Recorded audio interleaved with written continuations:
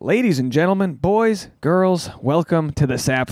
It's your boy Dave Neal. How are you today? Everyone doing all right?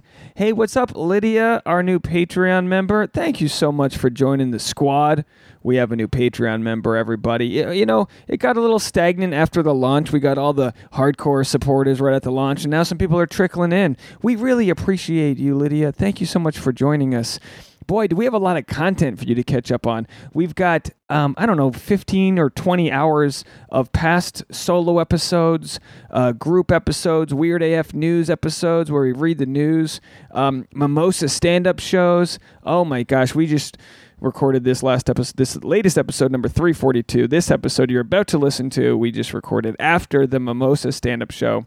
June 23rd, our June Mimosa show. And boy, we went through 11 liters of champagne today. You guys brought the fucking house down. What an audience. What a great show. All the whole stand-up show will be available at our Patreon, patreon.com/thesap, so you can listen to the pro audio quality of the show, have a laugh on your way to work. It's an hour and a half long show. Some of my funniest comedian friends, everyone just hit it out of the park. I love when we can just have an awesome show, top to bottom, every comic killed. We had a gay Korean guy, a beautiful black dude, a Mexican guy, 3 white dudes, a bisexual chick. Was she bisexual? It's just bisexual. And then we had a female dancer, a stripper, who also does stand-up comedy. Dollar Bills, y'all. She killed it. Everyone had a great set. Jess Mulder did a stand-up spot. Channing Apodaca hosted. Some other past guests. They all just knocked it out of the park. Anyway, I don't know what else to say other than if you want to listen to that stand-up show and hear about the fun we're having. I think it was our 4th month in a row. We started in February, right? February, March, April, May, June. We started in March. Whatever. This was our 5th month in a row doing this stand-up show. It gets better every month. We're running out of chairs. It's completely sold out. The audience was fantastic. Kyle, Vic, other podcast listeners that can make it showed up. Again, you guys got to come. You got to be there. This is the new wave. We're going to make it big, Tasha, with this stand-up show. We're taking it right to Comedy Central. 11:30 in the morning? 11 liters of champagne? You guys are fucking savages. Oh, did you guys get drunk? I mean, boy, anyway, so this whole episode, I'm just hungover from that 3 hours later. But you're going to love our chat. We talked with Jay Light. He's a real nice, hilarious stand-up comedian that I've known of, and we've been friends for a long time, but you know how it is. You know, you see someone kind of on the surface level after a show, before a show, in the green room real quick. It was really nice to get down for an hour and have a conversation with Jay. We found out Jay and Tasha have a lot in common, oldest siblings. You know what I mean? Just trying to get that love and acceptance from their parents. We break it all down, folks. It was a good one. You're going to enjoy. So without further ado, here's our chat with Jay Light.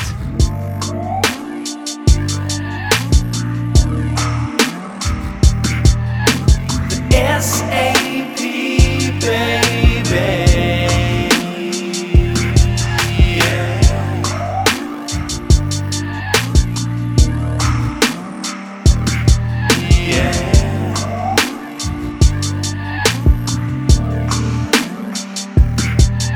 Ladies and gentlemen, boys and girls, welcome to the SAP. Your host, Dave Neal, with Tasha Courtney, and Jay Light is joining us. Hey, we dove right in. You like how I did You that? snapped right into radio voice. I like it. Very good. That's all it is today. By the and your shirt's Jason, but you're Jay. This is nice here. Is Jason the full name? Is it Jason Light? No, my full name is Jerry Thomas Light III. Wow. Wow, It's an fancy. intense name. It's hardcore. You've got such, and I know you know this, but you've got such like that Maytag young, like serve me a soda pop at the diner vibe. Oh shucks, you want an egg cream? It's very I can pull that off. And I feel so old because I've met you so long ago, and you were so young and new to LA, and you just seemed so hopeful. Are you keeping up with that energy, that happiness? I'd say so. I still have a fair Sounded like amount you of were hope. convincing yourself there for a second. Well, I mean, I like where I'm at career-wise, but I also feel like my time in LA is going to be up in a couple of years. Why do you think that? I've always wanted to move to New York. I like New York a lot, and I think New York has not to say LA doesn't have a good comedy scene, but I like the way people approach stand-up in New York a little bit better.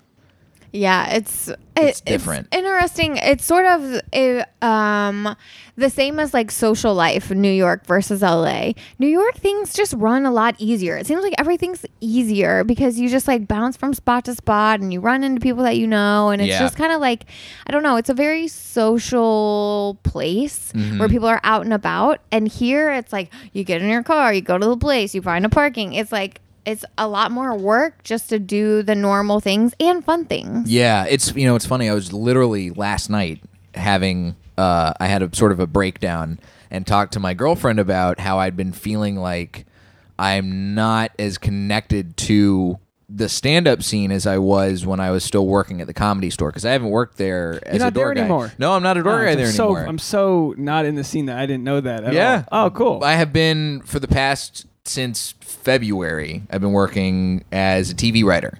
Wow, cool. It's been good and it's been really fun, and thank you. But when I quit, I did so thinking I'm going to throw myself more into stand-up at night. And to some degree, I've been able to do a lot more shows and be out at night and doing different things than just being at the Comedy Store every night. But now I'm starting to get to this place where I feel disconnected from stand-up. And so I have to really double down. And I was talking to her about it, and I was like, I feel like I got to throw myself back into things. Like, I'm not hanging out at the store as much as I should, and I'm not going to see other people's shows, and I'm not doing the work that I promised myself that I was going to do. But it's hard when you already have a 9 to 5 that's like mentally and emotionally draining. Like all you want to do is come home and decompress, but like you still have work to do. You have your nighttime job to do. Like now, before we go get ahead of this, because we have a lot of listeners who don't know the stand-up world out here, are Beth in Latvia and all these other random places. So explain real quickly the door guy.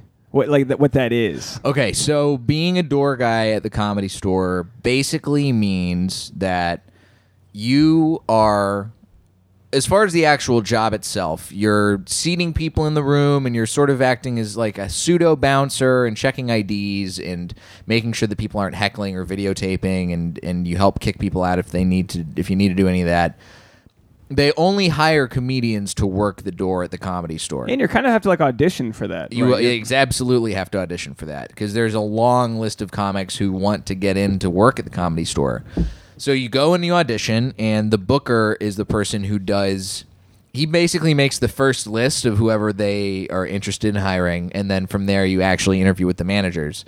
But yeah, you have to audition, and they only hire comedians because they only hire comedians who they want to develop. So they only hire comics who fit the ethos of the store to work the door at the Comedy Store.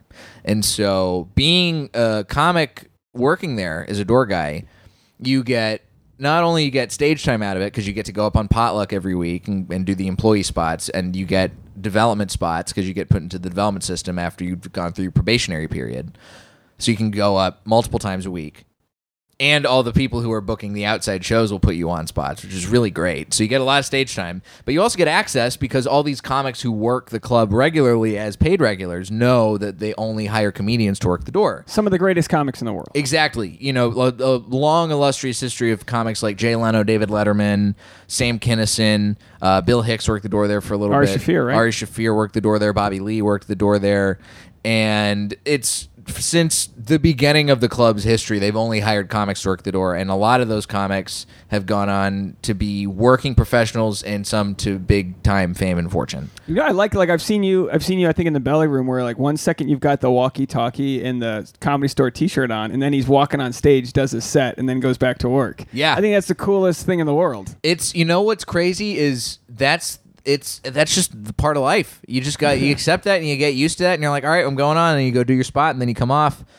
I got my first TV writing job off of that, off of doing a spot while I was on the clock. That's amazing. And I had my Comedy Store shirt on, and then the guy who hired me, he came up to me afterwards, and he was like, I can't believe that you work here.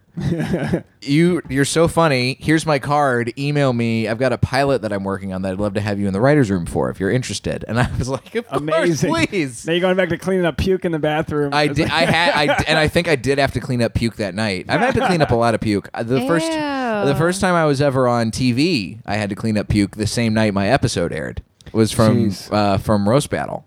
It doesn't go. You know what? It's Never just ends. how ironic. You know, like today we do our Mimosa stand-up show. Which now that you've done the podcast officially, you have to come do the show. Yes. The show we do it one Sunday a month, and that's where we're already hungover from noon, just a drink. You guys do a daytime We went show? to 11 Yeah. liters of champagne today. 11 liters? Liters. We started with 9, and then I had to go to 7-Eleven next door and buy more because we ran out. But it's a great it's a great show. But I'm there making pouring it, making all this. I fucking tore the skin off my finger trying to pop these things that were on real tight. And then I'm pouring mimosas as they're about to call my name to go on stage. And of course, it's not as cool as your story. We're meeting business and TV writers. I'm just performing whatever. But it's that's so funny how stand-ups. It's so much more than just being on stage. It's the business side of everything and who Right. you know. And what's cool with the Comedy Store, if anyone's ever pursuing any passion, it's take the mold of the Comedy Store. You just dive in you're It all has in. a come up sort of thing. Right. You have to do all the bits and pieces before you get to the top. And it's the only thing, stand-up's the only division of entertainment that's really built on this meritocracy of put in your time, keep building, and you will get your success. More so than acting, writing. There are people that have dozens of scripts that have never seen the light of day, and you know what I mean? But stand-up, they get to see you out there, and then you come to the table with all the other skills of entertainment. But see, to tie back to why I like New York's approach to stand-up better than LA's approach to stand-up is I do feel like New York is the stand-up scene out there. You can get into stand-up, and it's purely for its own sake as its own art form. And you can go and you can perform. There's tons of clubs in the city. There's tons of random bar shows and other spots you can get up at in the city. And it's comics who are working and trying out. And there really is that sort of sense of you're leveling up. You're working your way through the clubs. You're getting past at places. You're starting to earn money to perform. LA, there's a little bit of that. But there's no money. there's no money, and there's also a ton of people who are already super famous because this is the entertainment town. So there's already people who are way bigger stars than you who are going to be doing those spots. You have a much harder time breaking in. Not only that, you also have at the lower level a lot of people who are actors or writers who want to get into doing those things, and someone tells them Stand-up's the the way way." to get in. So you do that, and then all of a sudden you're competing against all these other people. And that's the thing. It's it's not really a competition, but at some level it kind of is. There are a finite number of spots, so Yes. there is that. And it's crowded. It's crowded Yeah. when you have someone who's an actor / writer / stand-up Right. dipping their toes in. Tasha's going to get into stand-up Fuck comedy. no. So they say No, yeah, thanks. New York, you go to New York to get good, you go to LA to get famous. That's kind of the old thing. I fucked that one up. I started in New York and then came out here way early in my career, and that's where we met. As soon as I moved to LA, I feel like we kind of met over there at Flappers. Yep. But so it was LA the first city you moved to, and also where are you from? Where did you move from? So I grew up outside of Dallas, Texas. I grew up in the suburbs. It's a little suburb called Colleyville, close to DFW Airport, close to Six Flags Over Texas and former Texas Stadium, RIP. I've been, yeah, very nice. And then I went to college in North Carolina, which is where I started doing comedy. So my first time ever on stage, I was 18. I did an open mic at a bar that no longer exists at my college's campus. And those first 2 years, I didn't really do a whole lot of stand-up. I was very afraid, but I caught the bug the first time I got on How stage. did it go? It was good. It wasn't terrible. I definitely bombed a lot worse than I did that first time. The first time was decent. And I had been writing jokes for 6 months because a buddy of mine had got the Comedy Bible by Judy Carter. Shout out, Of course, Judy. yes. And it said you should get a comedy buddy, and I volunteered, and I was like, sure, why not? And I was writing jokes with him, and then all of a sudden, this open mic came up, and I was like, I'm gonna try out some stand up. I'm gonna try out some jokes. And then after that, it was a 2-year sort of, I was doing it. I did it maybe 10 times those first 2 years, and then after that, once I turned 20. I got a car on campus. I had more access to drive around the state a little bit because North Carolina has a scene. It's just very spread out. So once I had access to being able to do the spread out portion, then I was like, all right, well, I'm going to give this a real shot. So I started going up more often. I moved to LA directly after I graduated college. That's pretty young in your career to come to LA. Yeah, well, I'd figured that I was a film student, And so I figured the best place to work in film and have that job security and then be able to still do stand-up at night is come to LA. I didn't really think about New York being an entertainment city, having like a film or TV production scene to it, but I had been to LA and seen that side of it firsthand. So I was like, this is the place to do it. So tell us, how supportive were your parents about doing, the creative side of the world? Not. Coming from Texas, is there a sort of a limitations set or expectations? You know what I mean? Oh yeah. Well, I think my parents probably would have been able to support me doing some other creative outlets. I was a theater kid in high school, and they seemed to have no problem with that. But the problem with me doing stand-up is that my stand-up has always sort of been a directly adverse reaction to all of these things that I had basically pent up inside of being like sheltered and not being able to feel like I was expressing myself. And it's a reaction to that. So it's me, especially when you first start out, before you really know how to write a good joke and you're just writing stuff that gets a reaction. That's a lot of the stuff that I was doing, where it's like attacking my family, attacking religion, attacking all the stuff that I'd been raised on. So my family was really not supportive of it. I got into a fair amount of fights with my folks. My mom in particular. I've had several conversations with her that were not great about me doing stand-up.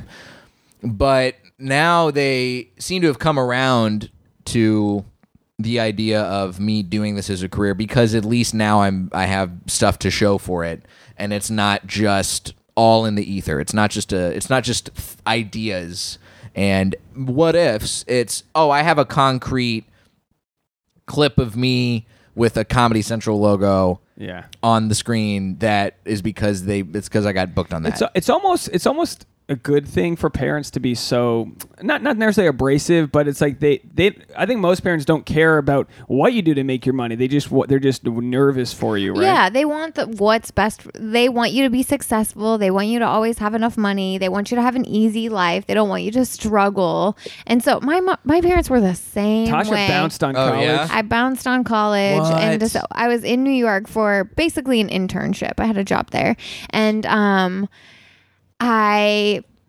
it was like the end of the semester, and I was like, I'm not coming back. I had been modeling in New York, and like I had been already like really unhappy in school. Like it just wasn't. You started working making out. money. You started. And I was like killing. Like I went to one open call in New York and booked it.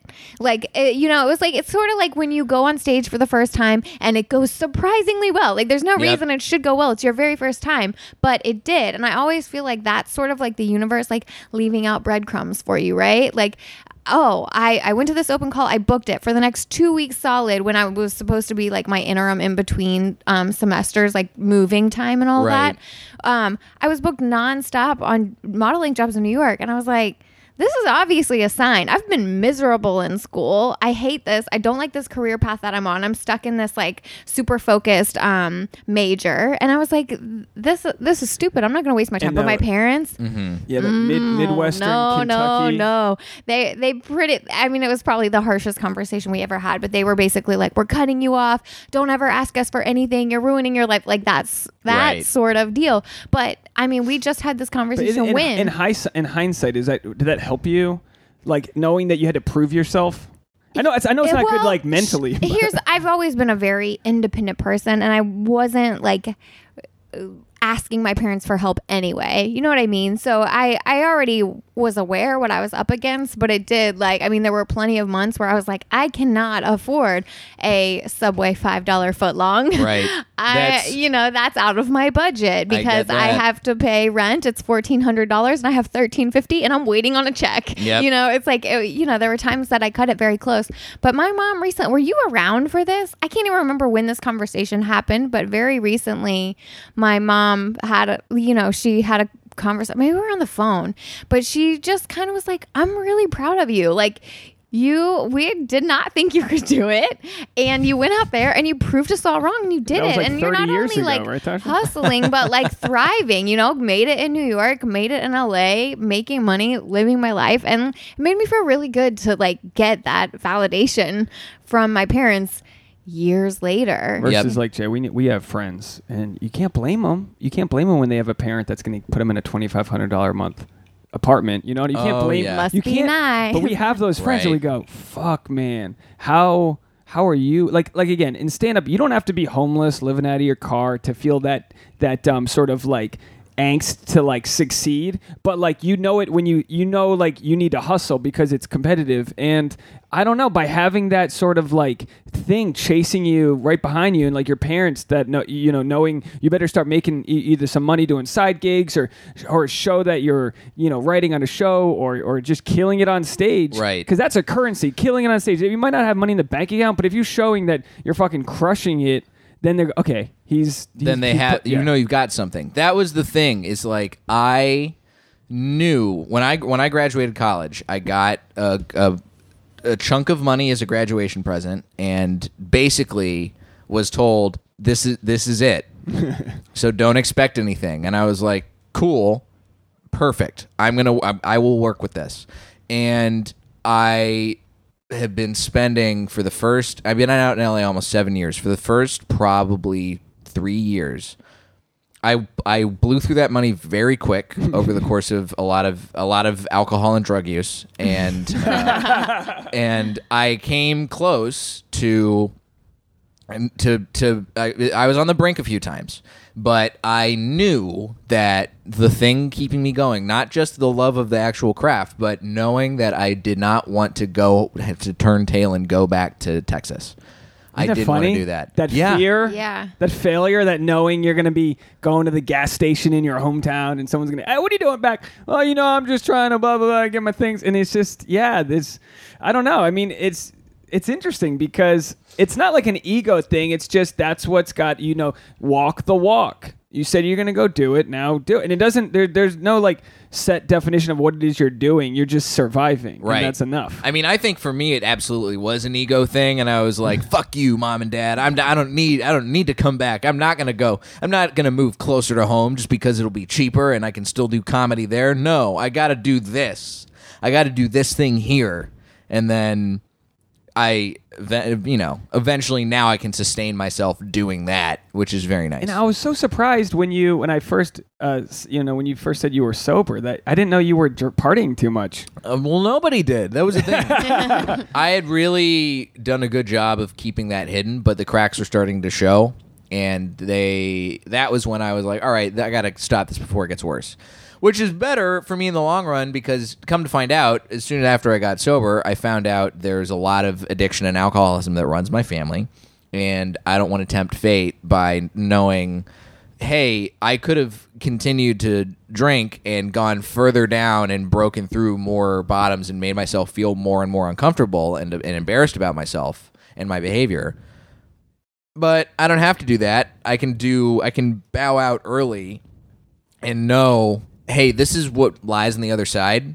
I don't need to keep participating in that to get to that point. Did you have a moment that was that was like, oh shit, this is it. Yeah. This is it moment. I had a few. It was kind of a summer. It was like a summer where I felt like I was on a bender the entire summer, and there was like I blacked out a lot when I was drinking, and I blacked out more and more and more, and like I would black out and do stuff and then be told about it, and it stopped being funny and started being like, I remember one time I was in New York, and I was there for a wedding, and I came out of a blackout sprinting around somewhere downtown, like the financial district, and it was like 4 a.m. I had no idea where I was, and I came out of blackout at a full sprint. And I was like, God. this is what happened? What a fun place to find out you're doing cardio. Right. I was like, I guess I'm trying to exercise all this booze off that I've been drinking. That's I like don't a know. quiet part of town nighttime, right? Was it like desolate down there?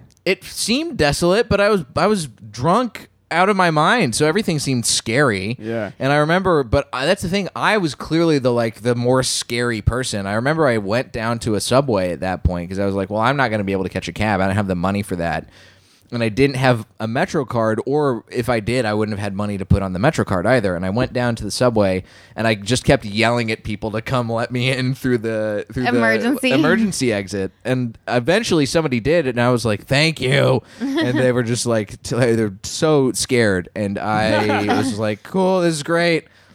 And that's how soft New York has got that you're the scary person. Right? Oh, man. Who knew?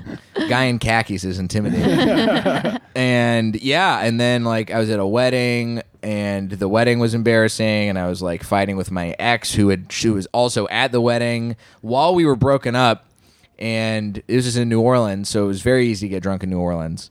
And I remember after the wedding and the reception, I was totally coherent. Not sober by any means. I don't know how I was awake and not blacked out.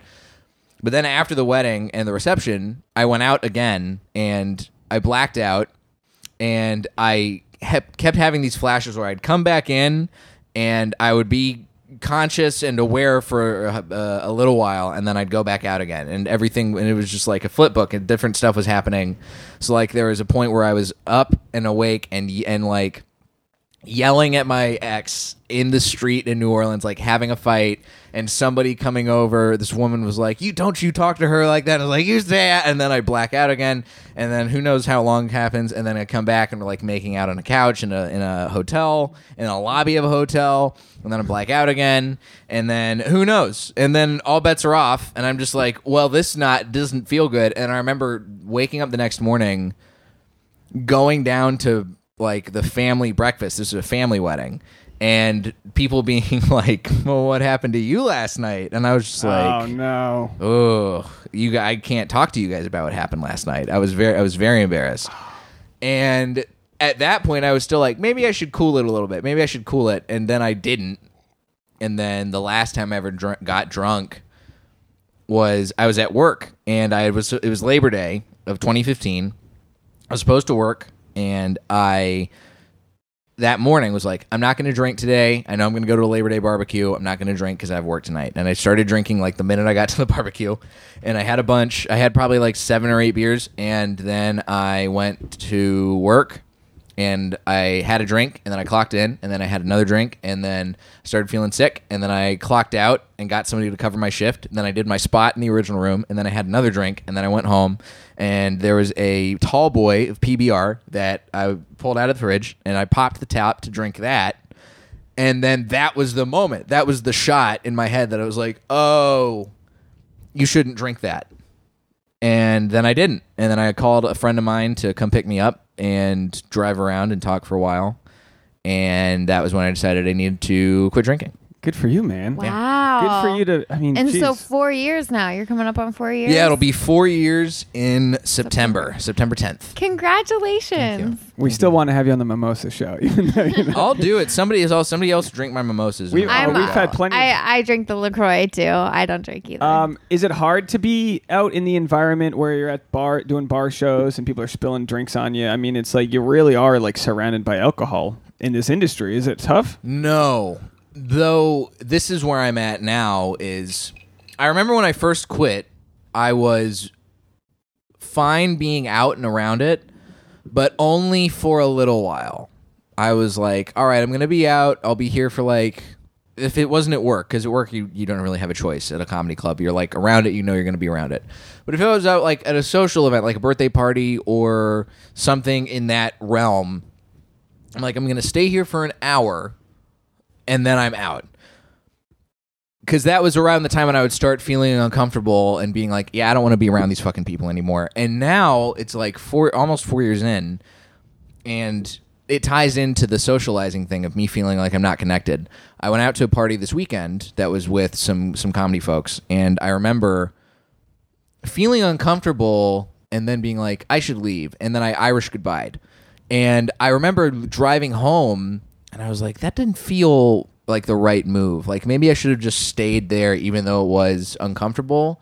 Is it like a social anxiety thing? Like is there an aspect of that to it? That's what I think it really was. And I think there's a lot, because a lot of the reason that I drank over the course of like figuring it out and doing like the mental labor to figure out why, a lot of it did come down to me feeling anxious and like being in a new place or meeting new Yes. people and just wanting to wanna fit have that- in, and everyone else is drinking, beer and in so your it's like Right. kind of the expected thing to do. so now I'm like, okay, well, I still feel those things, but I didn't really think about it for a while. So now I have to go through and fight that discomfort because I know that me not fighting it is not going to do me any favors either. Because I would rather be around the people and hang out. It's not like I feel like I'm going to miss anything if I leave. It's the fact that I'm like, what is it that keeps me from wanting to stay? And it's the anxiety. And that's the thing that makes me be like, this is something that needs to be addressed now. So it's, being sober has made my life different. It's certainly, now I'm like, it didn't make it easier necessarily because now I just have to figure out different ways to address. Have The you things. found ways to address like the social anxiety aspect of it? Not yet. This Yeah. is all this is like, you're catching me 4 days after I've sort of come to this realization of like, And what a good time. oh man, Yeah. I got to Jay, figure it it's- out. Look, I mean, none of us have our shit together. Tasha will probably be the first one to say that, like, I mean, anxiety is probably your biggest. Yeah, anxiety has become like a big thing for me in the past few years, and it never was like part of me, but actually that's not true. I would say that I was raised in a household that had social anxiety. My dad is not very, like, he's a quiet guy, so I think I sort of got that from him. And then I've also had some social anxiety, like every year before the first day of school, the night before the first day of school, I would have a nervous breakdown. I would sob and cry just because like the stress But now of going you do in, that. Now you take it meeting out new on me people. the morning. No, Jay, you're gonna be in the center of this. You'll take it out on me when like you're like got work the next Getting morning. ready for a you got a party or long day, something. so you're like kind of yep. No, it's more of a work day. Like when you got a long day coming up. No, that's just it. I'm annoyed. I don't want to work anymore. I'm ready for retirement. I'm ready for the life of luxury. But yeah, if you could like come up with a solution for like the different triggers Well, to anxiety, it'd be but huge. here's sort of I've realized that my points of like once I get to the party, I'll be fine. I might not always be comfortable. I might not always like everybody that I meet or enjoy talking to everybody that I meet, but who says you have to? Right. That's normal. Yeah. That's normal. I would say that it's a very small percentage of people that are just like super extroverted and love everybody. And I would argue that those people are also like a little bit delusional because they think that everybody's into them too. Right. You know what I mean? They're Oh, the kind of people 100%. that like float around the party and are loud and obnoxious and want to talk to everybody. Yeah, seriously, Kitty, calm down. But most people are probably not that way. I would argue that it's a greater percentage of people that are maybe a little more introverted or a little more reserved or maybe like thinkers in the way that we're like, oh, I hope that someone didn't perceive what I said to be blah, blah, blah. You know, Right. like we're a little more introspective. Well, part of anxiety is overthinking things. It's overthinking things that haven't happened yet. So you're like, oh shit, tomorrow's gonna be a tough or day. I things got that this. did happen. But like either way, if you're at a party and you're like having a conversation that's going a little weird, like who cares? You're meeting a new person. Like, of course it's going to be a little weird. You're like shaking out the dust and like seeing if we vibe or not. And if Right. you don't, you move along and talk to the next person. Now, Jay. Oh, sorry. Are you, No, I'm done. Jay, when you Stomp all over me. I was trying to find the end of Man, that. I and wonder wasn't where sure. that anxiety comes from. Seeing all these interruptions that are happening over here. That's the episode, everybody. I like to be a little bit of a jab in Tasha when I notice something because I got my own issues and we address them by all means. But like the anxiety is something new with Tasha, and it could be because of Lyme disease. You know, it could be a lot of things. It doesn't matter what the cause was, but it's like, no, we need to address this because that's not something. You don't need anxiety when we're like on vacation and you're wondering what But outfit to wear. don't or you some think like stupid- I've done a good job at like starting to manage it? Yeah, and noticing it. I mean, sunlight's the greatest disinfectant. So, in Jay, too, noticing something that's a little off on you is a huge step. Mm-hmm. There's people that just go home and punch their wife in the nose because, you know what I mean? They don't, there's Right. people that are, or just drinking themselves and they don't know what their issue is. And then it takes a little bit of that self-reflecting, Just like giving it a name. which I really think our generation is the best at. Of all previous generations, yeah, self-reflecting. oh for sure. Because now they've figured out because self-care is a very hot topic because it's finally we've reached this time where it's okay for you to not be okay, and it's okay for you to figure out how to do the things that you need to do in order to feel okay.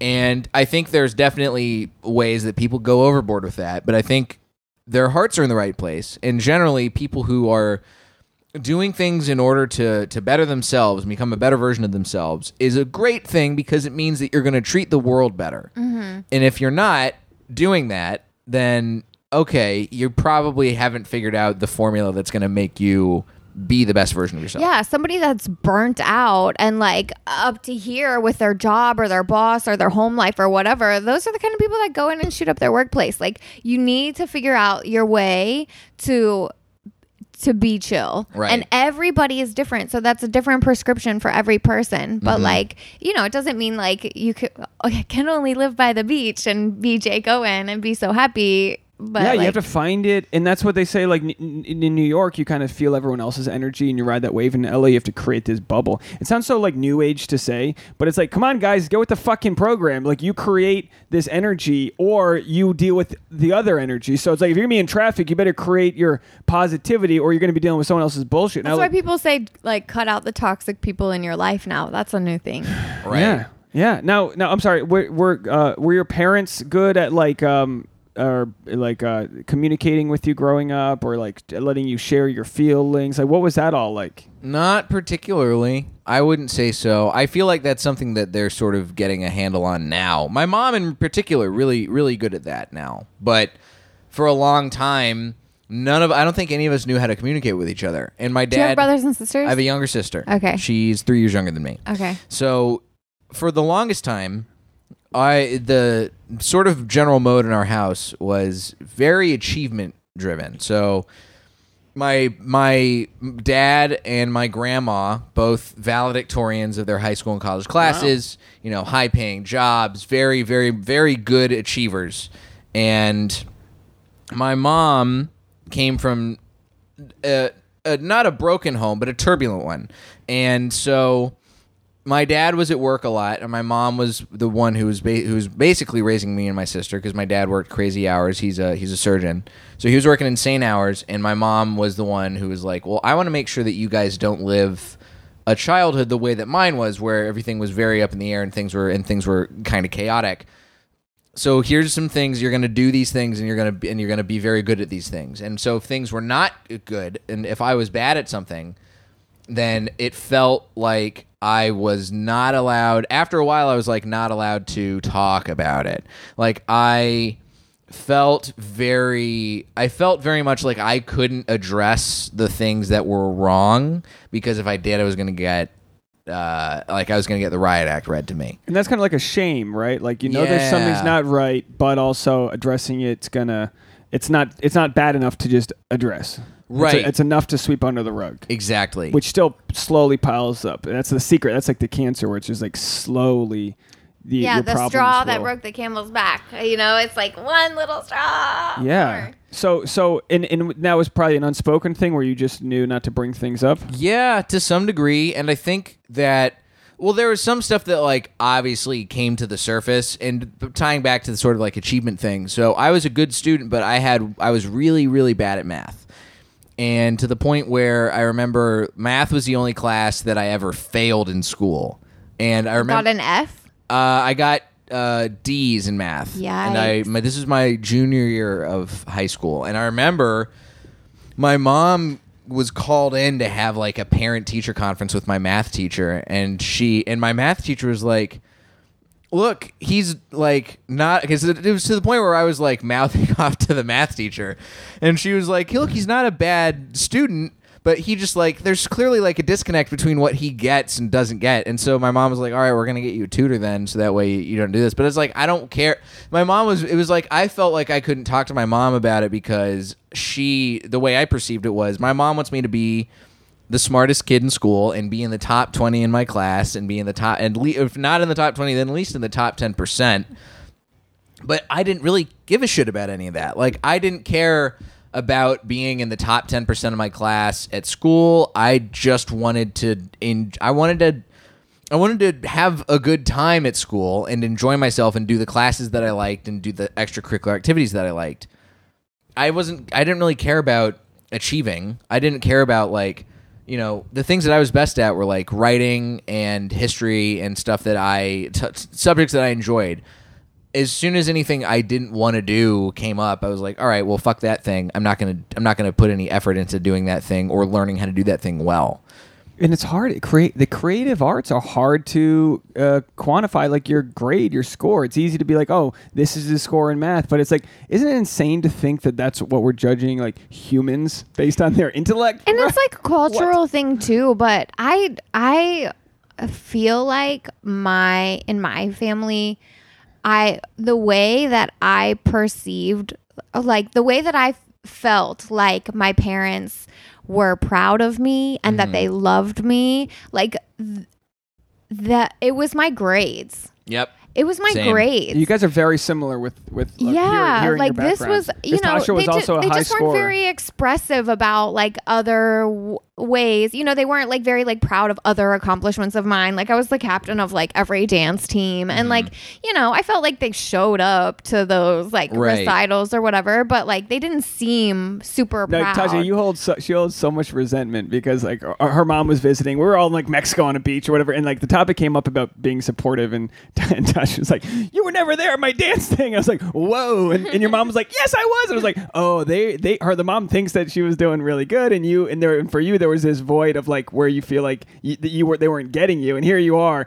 And you're later in your life, and you're noticing this. Yeah, but it's just interesting when I look back. It's like I think that I thought that like that was the only way they were going to love me was like if I had a 4.0. And it wasn't hard for me to get a 4.0, but like it was stress inducing because I was also not great at math. But I blame the teachers because truthfully, no, for real, I was excellent at math the few years that I had great math teachers. She's I think they were just fewer and far between. Mrs. Thomas had it out for me. In Kentucky, you know, Right. You know, In Texas, not saying like the listen. teachers are horrible, but like I really struggled at calculus, and my teacher for calculus was sort of like a there's this one character in Harry Potter. It's like a ghost teacher that like just drones on and on and was super the boring. history teacher. Yeah, like that was my teacher. He had one tone of voice and like was not responsive to questions. You know what I mean? It was like I can't learn like this. That's I how can barely keep my eyes open. That's how my pre-cal teacher was, Mrs. Knott. She was not fun.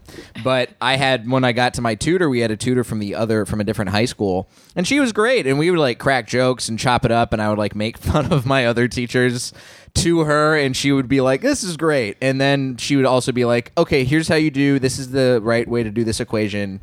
Do you understand? Okay, cool. Let's go back to making fun of your Spanish teacher."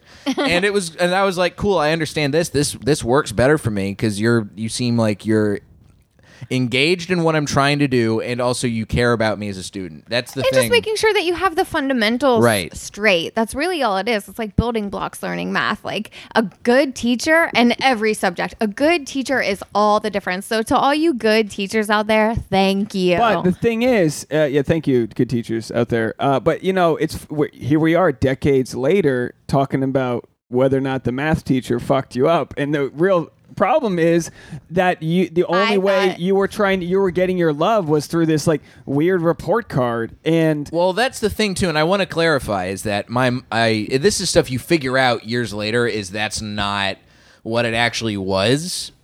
And I didn't, and that's the thing. I need the hindsight and to have a better relationship with my family now to understand why that was the way I perceived it.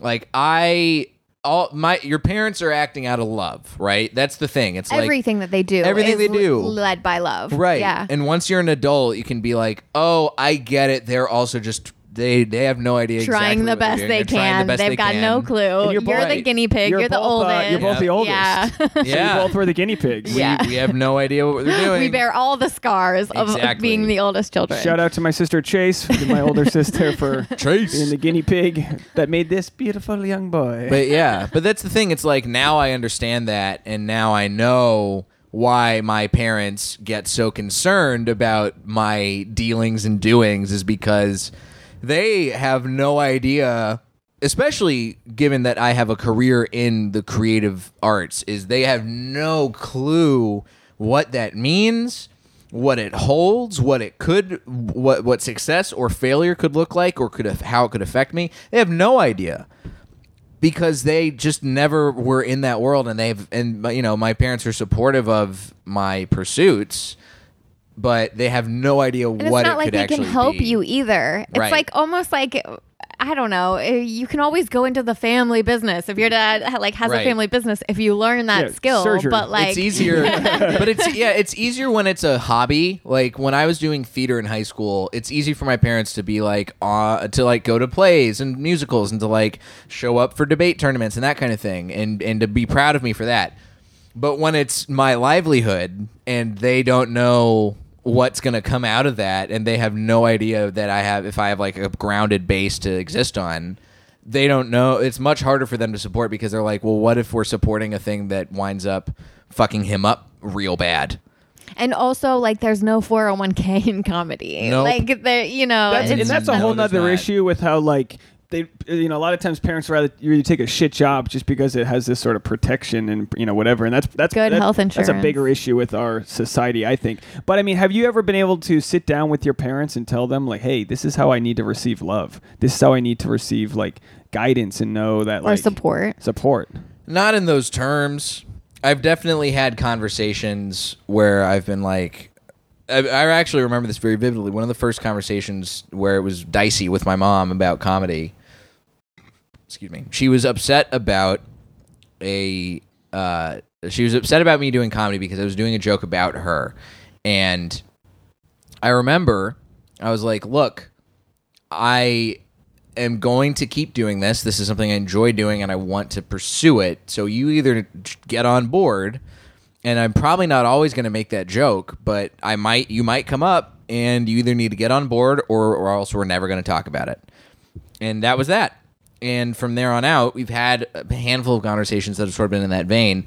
But the thing that I always remind them to keep in mind is I'm not doing this for you. I'm doing this for me. You are not my target audience. If you can accept that, then we're gravy. Everything's cool. But that's what I need you guys to know about why I'm doing this is it has nothing to do with you. And, What's the joke? Oh, man. don't ask. You can't ask him It's- to do a joke on the air. I just want to know, like, is it funny? Does she sort of in the back of her mind think that is funny? No, Or- because it's talking like- about my mom being a racist. oh, jeez. Of course, she doesn't think it's funny, and I don't do that joke anymore. And because it's one of those things that you write when you're first starting out, you have no context of like how to do it right. And now I'm like, all right, I look back on that joke and I'm like, all right, that clearly wasn't a very good joke, but there's also the thing that I understand my mom not wanting to be painted in a certain light. So how do I figure out not necessarily how to paint it, how to do it for them, but also how do I write a joke that's like says the thing that I'm trying to say in a joking way that also doesn't necessarily hurt Yeah. them. Yeah. And that is the trickiest part. Yeah, so it's like, you try out a couple things that don't work, and that's how you figure out the things And that every do work. comic's got that generational, like, oh, my grandmother says this or that. It's like, Right. It's fair. It's fair game. I mean, we always talk about, you got to talk about what's in front of you. What are you laughing at? What are you smiling for? Every time my mom like goes through a drive-through or like orders food from an ethnic person, she like talks back to them in their accent, not on purpose. She's not trying to Oh, be funny. God. She just like can't speak normal English when she hears someone with an Indian accent. It's like it's so embarrassing. It's so embarrassing. That's what humans do that, though. You look at Madonna. She's starting to, she's speaking British when she lives in London. Like humans, like we do speak like you when you go back yeah, to but Kentucky. she heard it for 4 seconds at the drive-through window. Like maybe just speak English, mom. Speak English, mom. Speak English or get out of this country, Mom. We speak American around here in these drive-thrus. You said a key word. You said acceptance. You want your mom to accept, what you're doing, and I think that's what we all want. It's just acceptance, and it's like you don't need to like write a dissertation about why you're proud of us. But we're also smart, right? So like Tasha's parents they don't ask me questions about stand up. They don't ask me. But it's not. Dave is always taking it so personally. But what you have to remember is like they just don't ask questions because they don't know what to ask. They don't know what it means that you do stand up. They Right. barely understand what I do, and I've like had to really explain it. But that's to them. also part of my problem where I go, why don't they care? Why don't they care to ask you more about what you do? It's fascinating. Well, Mr. Softy over here, you're easily offended. You Well, fly off the handle every once in a while. I'm really flying. You no, but so do. my point is that my mom's the most accepting. I think my aunt was a soap actress. Like my mom for decades has coached and mentored or been supportive to family in like the entertainment industry.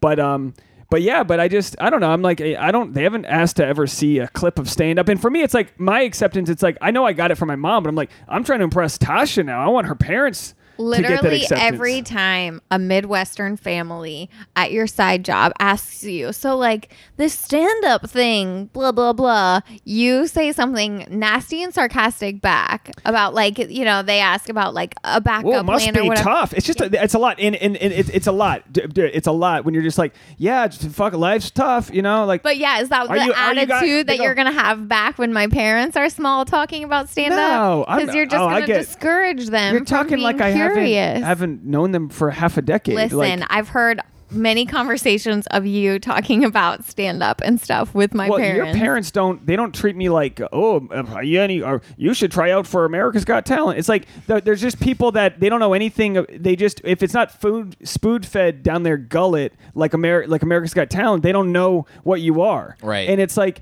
I don't know. So for like, I'm always the one like throwing wrenches into the gear of Tasha's family because I'm like, they don't talk about shit. Y'all aren't talking about shit. It's like, the butter's good on the biscuit. Like, they're very much just like sitting there, and I'm like, hey, what's good? Like, I'm just like, hello. And you mentioned this, Tasha, but I think your family's opened up a lot since we started dating. I had them watching some crude. Her dad was dying laughing watching Jim Jeffries, and he was like, cunt this and all. And I was just like, what? And he also watched Jackass. We watched Jackass together. With like balls hanging around. Yep. That's the hardest I've ever heard them laugh. And so I'm like, I'm using that. I'm like, no, your parents need this. They need to be like, open up a little bit. Maybe they need, I mean, I know, what if Tasha's mom's listening to the podcast? We're talking about sex. We're talking about dating. Not in this episode where I much prefer talking about family because I think that's what it all comes down to. Well, that's the thing too. It's like, I was just in Arkansas visiting my grandma, and I was doing shows while I was out there. And I remember because she was talking to me about how my mom had talked to her about not coming to my shows because she was like, I don't know if you're gonna like what Jay does on stage because I've seen it and I don't know if you're gonna like it. How old is your grandma? My grandma is 83, and she still gets around and like she would come to your show. She's bopping around. Okay, and I was like, come if you want. I was like, you should know it's not. She was like, I don't care. I've seen a lot. Grandmas do not care anymore. They don't. I think my grandma gets my comedy better than my parents do because she's far enough removed but still loves me, and she's like, I can see what you're doing here, and I think it's funny. And I see her laughing at jokes that I'm making that involve like abortion or pedophiles and stuff, and I'm like, I see you laughing, and I'm like, cool, this warms my heart to know that you can laugh at this. What a cool grandma. She's a good grandma. Oh, give your grandma a hug from me. That's the thing. Grandmas, uncles, they don't have to deal with like, they're not like, parents are you are their direct lineage. If you like, and my mom would much rather me have a business card that said account executive at so and so. The fuck is that? I'm creating art by myself. You know what I mean? Jay, you're writing on a show. You're producing and acting and starring in your own theater. I mean, I know we don't talk ourselves up enough. Come on, that's fucking. You talk about theater in high school. You're doing it all by yourself. You're running up and down the aisle. I remember that bit you had. You're running up and down the aisle at Flappers. Oh, yeah. Yeah? You're just fucking doing it, And it's like, and eventually they're going to see that, with the crane. You're on TV. You did Roast Battle. Yeah, you did Roast Battle. Now, that was on Comedy Central. Yep. That was with the Texas round? I did the Texas round, and I did one in Denver, and I did an LA round. And my parents came to that Texas taping. Wow. They were there. My parents, my grandma, the whole family was there, and they liked it. Which to me that was so strange because I'm like, you guys aren't gonna like this. I'm talking shit about a girl and her dad with Alzheimer's, and you guys are laughing at this. Oh, okay, cool. Well, that's fine. But they saw the theatrics of it. Yeah, they saw you on stage. They saw you kill it. They see me in my element. They see me being good at it now. Yeah. They don't see me when I'm a scrub. I wish that my parents hadn't seen me early on. I feel like they would understand it better if they hadn't seen me early on and hadn't come to open mics. And now they could just see like the fruits of the labor instead of the watering of the tree and the pruning of the branches and the getting rid of all the rotten shit.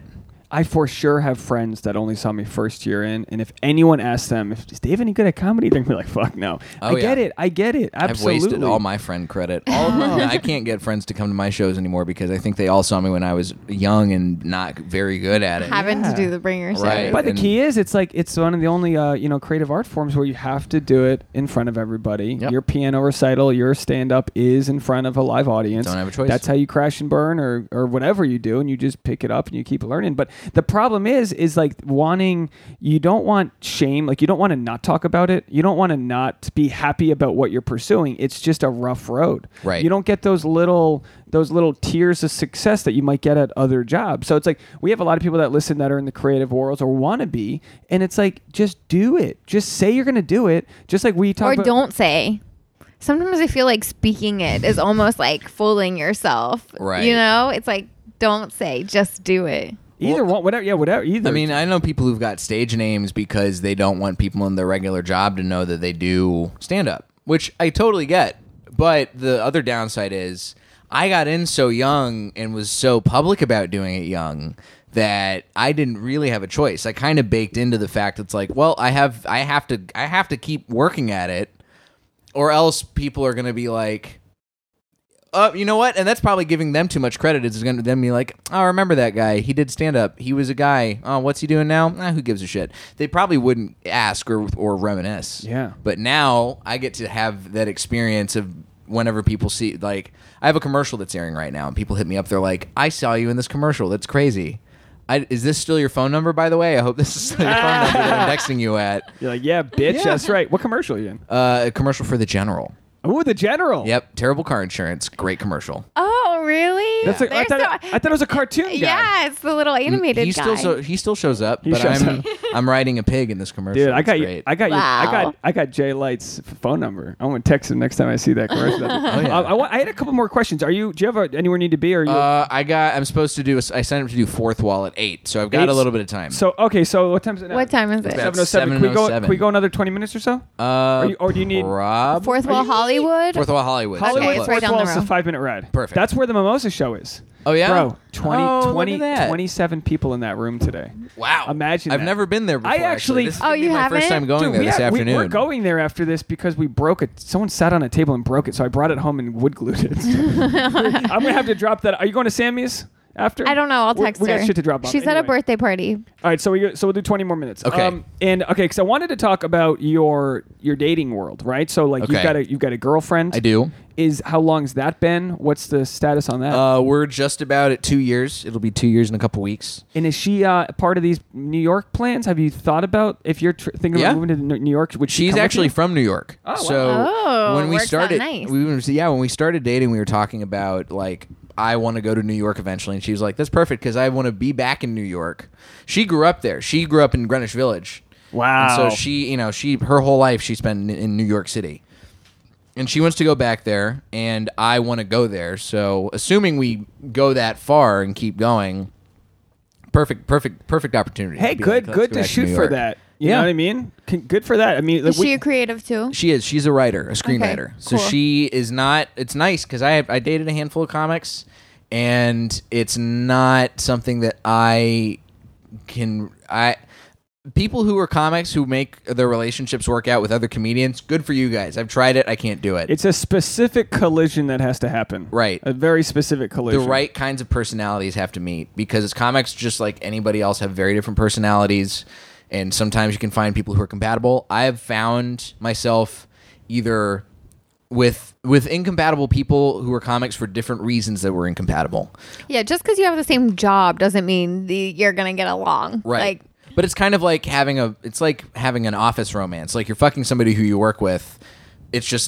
You're also doing that around people who are at bars and at night, and you're not in an office. You're still just fucking the person who you get coffee with, you know? It's the person you fuck around at the water cooler with. Except that water cooler has tequila in it. So, how do you juggle time with your girlfriend versus time with your career? Because there's no set schedule where it's like I'm done at 5 p.m. How do you do that?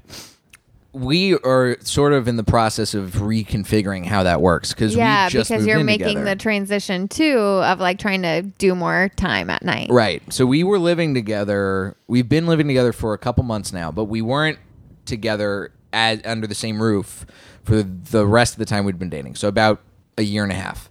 Now, when we were doing that, it was very clear, hey, we're going to be spending time with each other at these moments. You know, this weekend we have plans. Right. Thursday night we have plans. Right. Like you set the Exactly. date. It's scheduled in your notebook. And now we're not setting the dates and not actually setting aside time.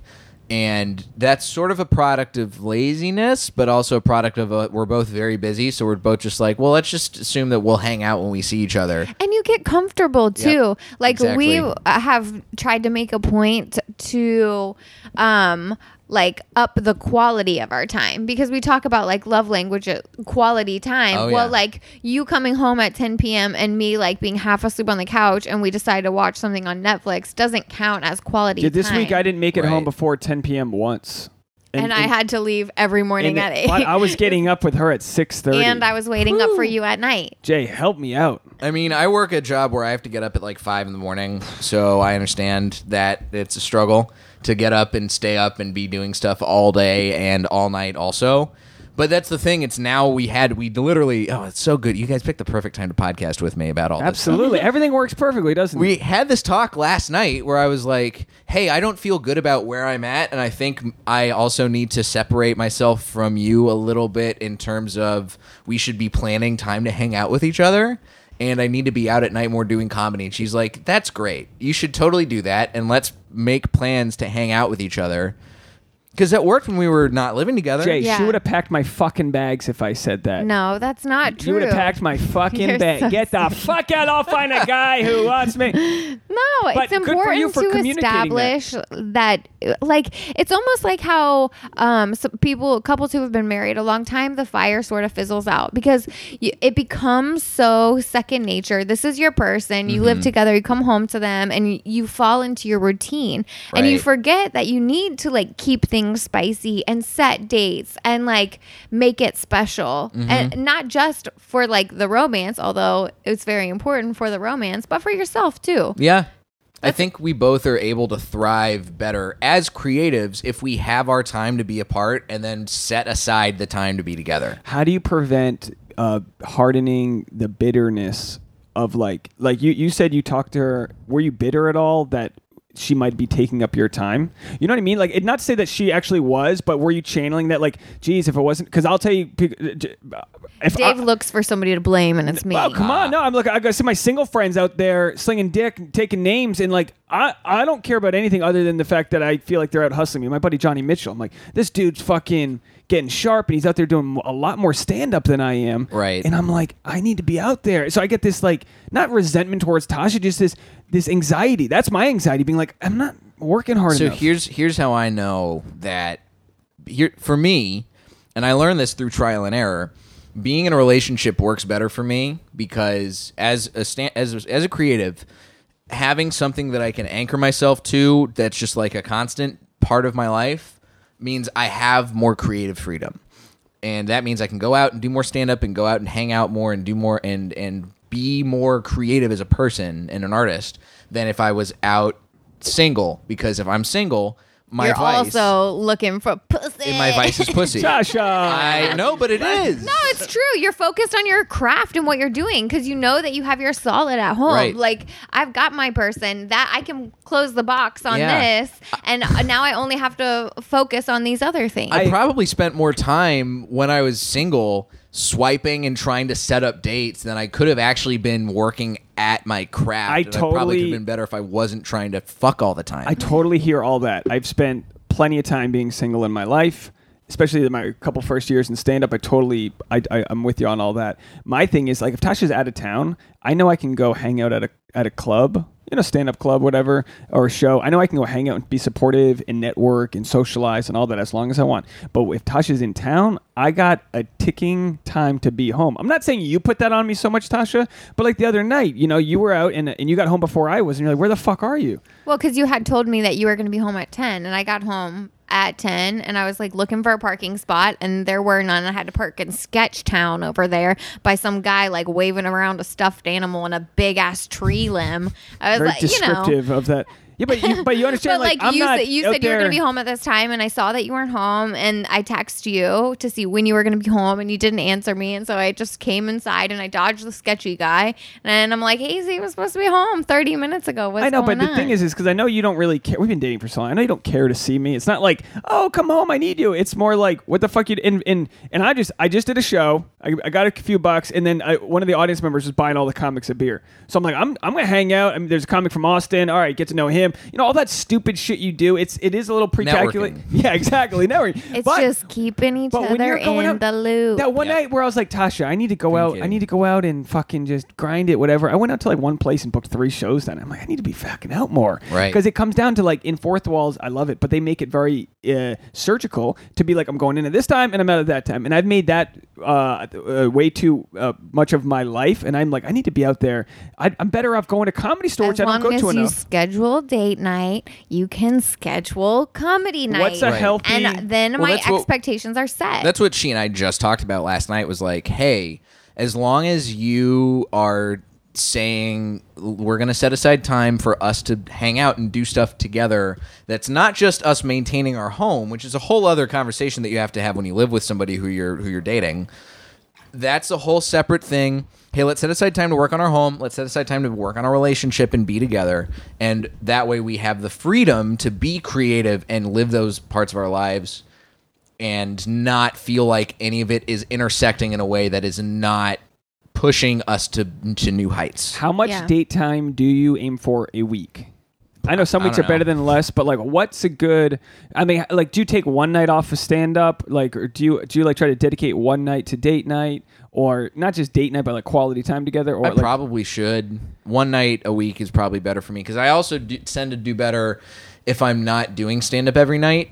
I like getting up every day. It's fun. It's cool. But also I definitely start to feel the sense of burnout if I'm doing the same sort of stuff over and over again and not really feeling like I'm pushing myself creatively. Yeah. But I mean, you caught me at a new paradigm, so I don't know. I'm figuring it all out. New guy. We got to get out of here. I know you got to go continue on with your day. But good luck with the relationship. Thank you. And I feel like we're at a good place. I feel Yeah, like this, it- we'll see where this goes. I'm but I feel happy good for about you. It sounds, I mean, I really believe that it's more about talking it out than anything. Yeah. You realize that, like, something's not working for me. Let's have a discussion about it and let's figure out how we can each be the best version of ourselves so that we can bring the best version of ourselves to each other. Yeah. You know, Agreed. I don't know if you're number 342 or 343 episode think number. 343. But Jay, I've gotten to know a lot of comics by podcast. We've done this for 5 years now, right? And I was really excited because I was like, you're such a friendly face, and I'm like, I don't know you at all, but I was like, I need to get this guy into the Rolodex. I mean, because we have a lot of dirt on comics, and we didn't scratch the surface with you. But I know more shit about. I didn't realize how similar you two would be. You know, you overachievers. Yeah. You oldest sibling, Overachievers, oldest sibling. That Midwest Southern. Yeah. Hey, look, we're more than just pretty faces, okay, Dave? We have a lot to offer. Will you do our next Mimosa show? I don't have Yeah, the totally. date. It'll be one Sunday in July, but I'll let you know the Let date. me know. I'll be around town in July, and then I go to August. I'm going to be in Scotland for the whole month. For Oh, you the doing Edinburgh? Fringe Festival, yeah. It's so cool. And then, Super so you're going to be doing a one-man show. Yep. Well, it's an hour of stand-up, but yeah, it's got an arc. It's So the what's whole the thing. what's the overall? I know we're getting out of here, but what's the overall arc of the show? The arc Just your life? is, yeah, I mean, it's me. The show's called Fake It Till You Make It, and the whole premise is, hey, these are all the things that I used to think I was. This is who I am now. Here's how I got rid of all that other stuff to figure out where I'm at now. And you know, I want to come see it. I'm going to be doing a live version of it in LA after I come back. Okay. oh sweet. Recording it. Let us know. We'll We'll be blast it there. on our Instagram where all of our podcast listeners are, so Because, people like, can check I it need out. to figure out who I am, and I need maybe some help. But isn't place that for it. Tasha's big time 3/8 life crisis? Sorry, Tasha, you ain't quarter life crisis anymore. She's 3/8 life crisis. But it's like that's all we're trying to do is strip away like this identity that was given to us and figure out who we are. And who doesn't want to just dance in the rain? Like we all want that. Yeah. But it's like it's easier said than done, and that's kind of what the this whole process is just like I mean, it's like we're getting old, guys. We need to figure out who we We are. don't have a lot of time. I want to be the fucking weird. I want to be like your grandma. I was like, I ain't do those The jokes. in front grandma, of me. hey, one day you can do it. I believe in you, Dave. Yeah. Well, thank you so much for being on the podcast. And Where can people find you? What's your It's Instagram? at Diet J on Twitter and Instagram, and then show dates are all at jlightcomedy.com. And also check out my podcast, Blockbusting. On Blockbusting. iTunes, and wherever you get podcasts. amazing. Everyone go support Jay and leave him a comment on his Instagram. We'll take a quick photo before we get out of here so people can see it Sounds that way. great. So anyway, thank you guys. Thanks so much for coming on the pod. We really Happy to appreciate do it, guys. Thanks so much Yeah. for having me. This was a great time. The Sap, everyone. Bye. Bye.